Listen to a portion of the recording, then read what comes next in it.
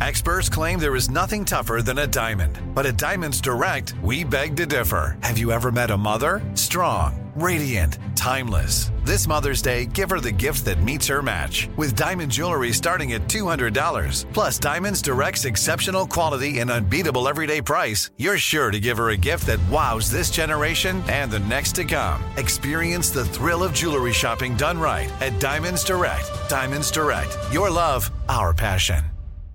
Calling all benders and non-benders alike. Jump into the epic world of Avatar with your favorite podcast, Avatar: Braving the Elements. Hosted by me, Janet Varney. And me, Dante Bosco. Each week we'll recap and discuss a new episode. So come join us and our amazing guests, from creators to cast to superfans, to chat about all things Avatarverse. It's Fire Nation time. Book a fire. Let's go. Listen to Avatar: Braving the Elements on Apple Podcasts or wherever you get your podcasts. You're listening to Comedy Central. I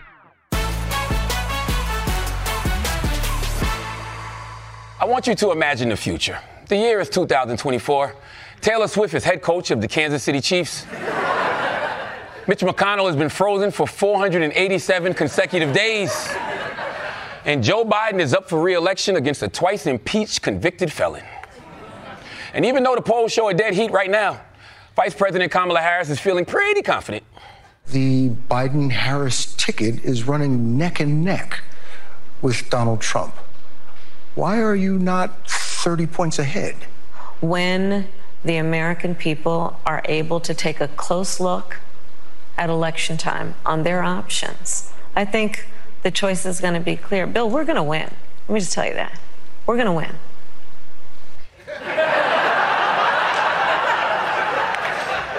Will you, Kamala? Will you? Because I just took a poll of that man's face, and it's not looking good. Regardless of what Kamala says, Democrats are clearly nervous about this election, and they should be. Because, yeah, Biden has accomplished a lot. Historic investments in green energy, record-breaking job growth, and he even got a black woman on the Supreme Court. Yeah.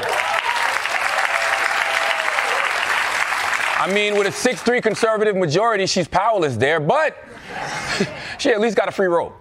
But despite Biden's record as president, it's still close, which is a hell of a thing. You'd think running against someone who has 91 felony charges against him, who you already beat, would be a pretty easy victory. So the question is, how the actual is Joe Biden losing to Donald Trump?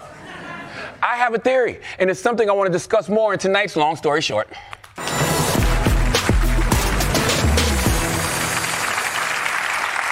Now, when Joe Biden first ran for president in 2020, it was a lot simpler. Campaigning is easy. Just make a bunch of promises. It's like when you're about to move into a new building and the landlord is all nice, promising he'll fix this, paint that, but then you move in and he goes missing like black news anchors on CNN. Yeah. I mean, they're basically gone, but the point is, once you get the job, you actually have to follow through on those promises. And whatever the reasons, out of the 99 biggest promises Biden made to people, he's only following through on about 30% of them. That's a 70% rate of letting you down. You can't spit any game with those numbers. Hey, girl, you want to come over? I promise that only 7 times out of 10 you'll leave unsatisfied. But the other 3, ooh, it's on. There's some ladies that will take that deal right now. But yeah, Biden has let people down. He promised not to drill for oil in Alaska. Now he's doing it. He said he would never build more border wall, but that's exactly what he's doing. And again, all presidents break promises. George H.W. Bush said no new taxes. Obama said he'd close Guantanamo. FDR said he'd take a stand for the working man. But he was in a wheelchair the whole time. America can forgive all that, but one thing America doesn't forgive is weakness. They want to see you fighting for your goals. And on some key issues, Biden seems to be waving the white flag. President Biden today is explaining why he thinks he had no choice but to approve new oil drilling in Alaska. My strong inclination was to disapprove of it across the board. But the advice I got from counsel was that if that were the case, I may very well lose that case in court to the oil company. I have gone the full extent of my executive authority to do on my own anything about guns. And so what can you do? So I can't do anything except plead with the Congress to act reasonably. Mr. President, can you be specific about what you did to try to reappropriate those border funds, especially when Democrats controlled both chambers of Congress? The wall thing? Is that what you're talking about? Yes, sir. Yeah, they passed. Well, I was told that I had no choice. I was told I have no choice. I was told I have no choice. By who? Aren't you the president? If someone tells you no, just show them a picture of a drone. End the conversation. But see, that's why I think Biden loses so many people. He just looks weak, and I'm not talking about physically. People want to see their president going to the mat to get what he wants, and it doesn't help that anytime Biden does take a strong stand on something, his staff comes out to say he didn't mean it. The White House was back in cleanup mode over another round of confusing comments made by the president. Is the pandemic over? The pandemic is over. The White House rushed out to walk it back, saying the president's comments do not mark a change in policy toward the administration's handling of the virus. President Biden delivered a fiery speech in Warsaw, perhaps carried away by the moment. Biden seemed to call for an end to Vladimir Putin's rule. For God's sake, this man cannot remain in power. Secretary of State Antony Blinken quickly walked back Biden's words. We do not have a strategy of regime change in Russia or anywhere else for that matter. President Biden stirring controversy over comments that he made about defending Taiwan. To be clear, sir, U.S. forces, U.S. men and women would defend Taiwan in the event of a Chinese invasion. Yes. The White House walked that back almost immediately, saying our policy hasn't changed on Taiwan. God damn. It's amazing how often Joe Biden has to walk things back, considering he can barely walk forwards. So voters, especially progressive voters, have seen Biden give up or get overruled. To be fair to Biden, not on everything, though, like student loan relief. The Supreme Court said he couldn't do it, but Biden's been finding ways because that's how much he cares about bribing young people to vote for him. But on too many issues, he's rolling over. Now, say what you will about Trump. You might not agree with any of his policies, but you've probably noticed he fights for them. He even fights for the ones that are stupid as hell. Sinks, toilets, and showers. You don't get any water. I call my people environmental people. Why are we doing this? Because when you wash your hands, it takes you 5 times longer. You know, the water doesn't come. You got soap, you can't get it off. You go into the shower, right? You turn on the water, drip, drip, drip. People are flushing toilets 10 times, 15 times. 10 times, right? 10 times. Well, Bob, not me, of course, not me. But you, him. He's so dangerous, but so entertaining. Trump's the only president to get his daily intelligence briefing from everyone poops, okay? The point is, that's why many people like Trump. He fights. He's not going to let something like congressional red tape or judicial rulings or even the Constitution itself stop him from getting what he wants. The man fought to stay in power after he lost the election. Who does that? Gangsters. And America's got a thing for that gangster shit. Now, don't get me wrong. I don't want the president to break the law or stage a coup to get what he wants, but voters are attracted to strength. So long story short, if Biden and the Democrats want to retain power in the next election, stop telling us how much you are not like Trump. And maybe in this one way, just one way, start acting like gangsters. Fight like hell on the things you care about instead of rolling over and throwing up your hands. America wants a president to fight for them the same way the Alabama riverboat crew fights for each other.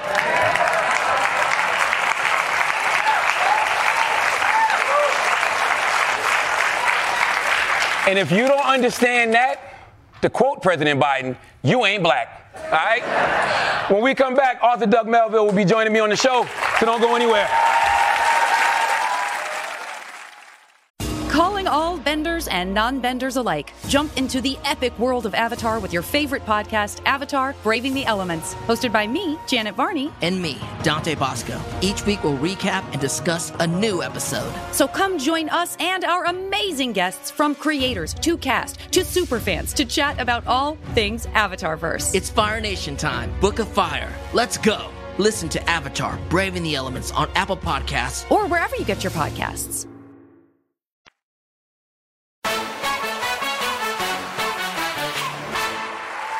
Welcome back to The Daily Show. My guest tonight is an author whose new book is called Invisible Generals, Rediscovering Family Legacy in a Quest to Honor America's First Black Generals. Please welcome Doug Melville.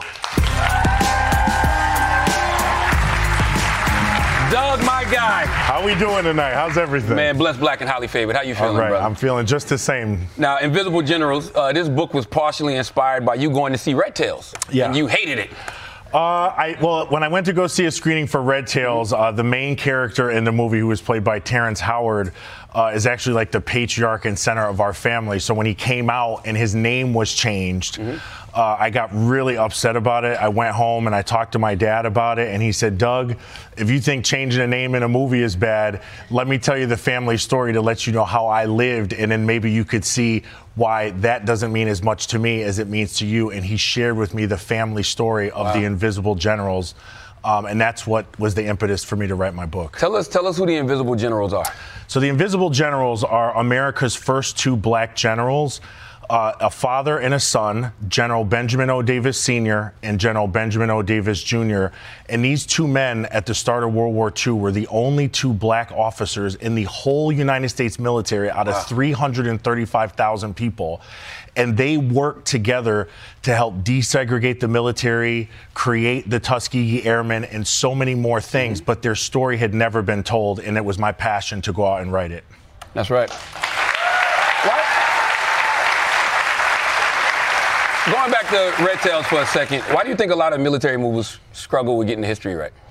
I think the challenge with Red Tails is that when people look at it, they feel that it's true American history, but it's actually just the facade of that. It actually is an amalgamation of the stories.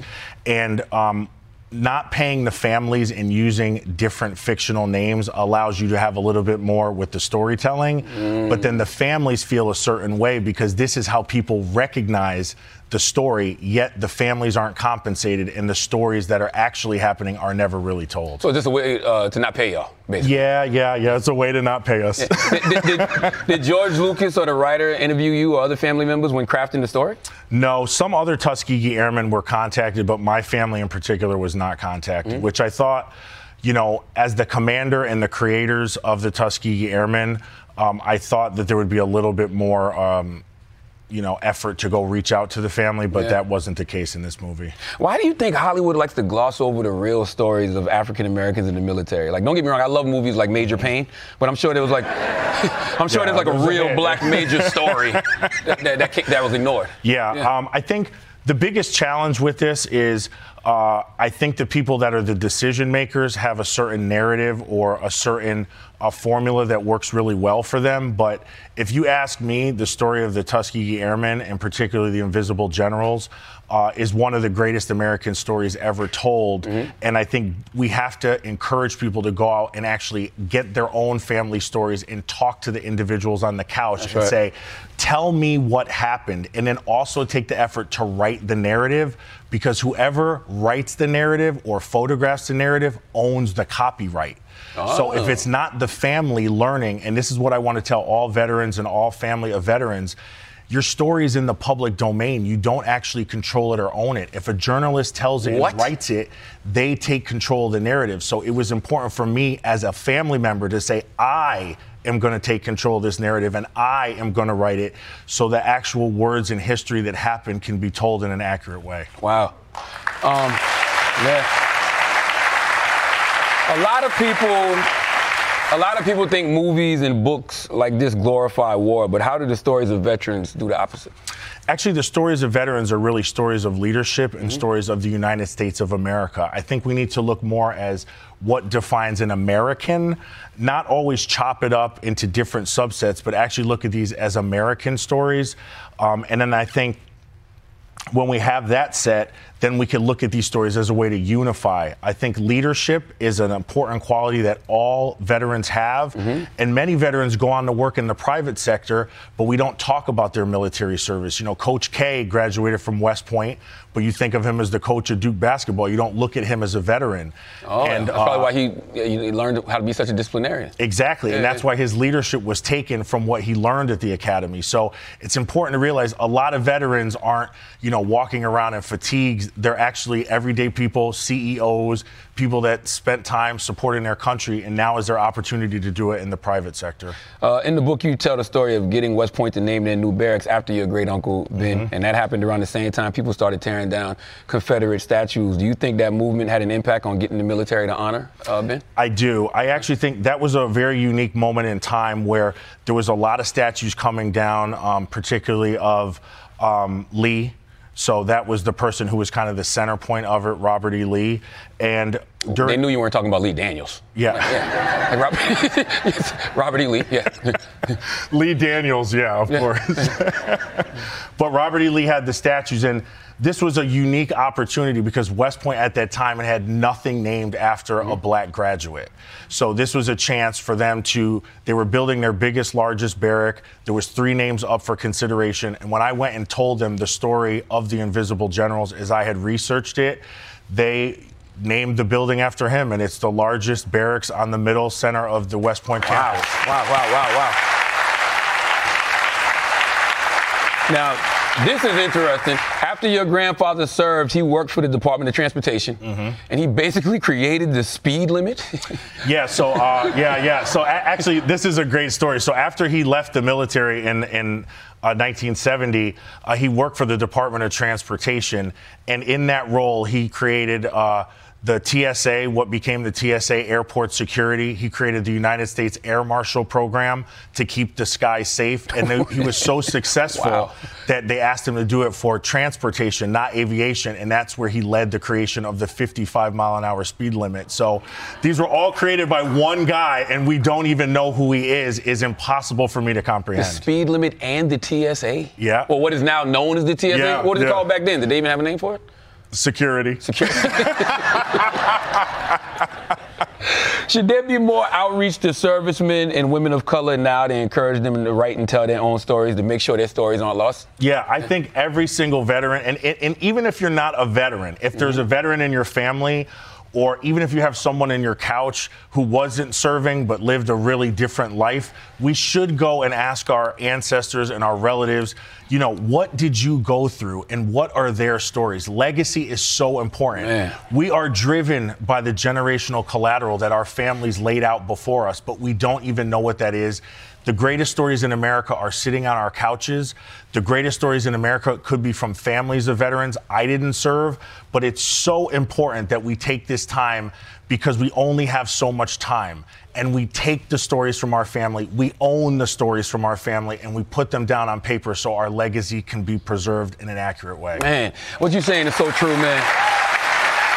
And you make me think You make me think that sadly a lot of our great stories are, homeless, sitting on the corner, our stories asking us for change while they're holding up a sign telling us that they fought in the war, which pisses me off. I hate how this country treats its veterans, man. Yeah, and we could do a lot more for the veterans, and it's everyday things, going to read to veterans, donating time, but also money, grants. There's so many things we could do, but it starts with first knowing your legacy and knowing the stories of the people in your living room, and then going ahead and saying, how can I now take my generational collateral and add to the narrative and help others like they helped us? Oh, let's expound on that just a little. Veterans Day is coming up. Yep, Veterans Day comes 11/11. Yep. 11/11 at 1/11. How do you think we could best memorialize and celebrate these heroes? I think the best thing we can do for Veterans Day, to start off, visit a museum, go support a VA, go to a VFW, which is a Veteran of Foreign War Outpost. Do something that you can do to lend a helping hand. If you don't have the money, dedicate your time. If you don't have the time, let your staff off so they can spend their time. But there's always something more we can do, and it's the least we can do for people who fought for the United States of America. That's right, man.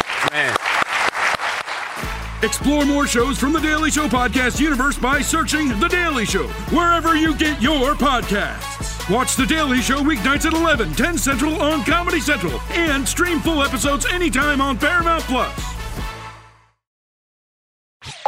This has been a Comedy Central podcast. Jump into the epic world of Avatar: The Last Airbender. With Nickelodeon's official companion podcast, Avatar: Braving the Elements. Hosted by me, Janet Varney. And me, Dante Bosco. Listen to Avatar: Braving the Elements on Apple Podcasts. Or wherever you get your podcasts.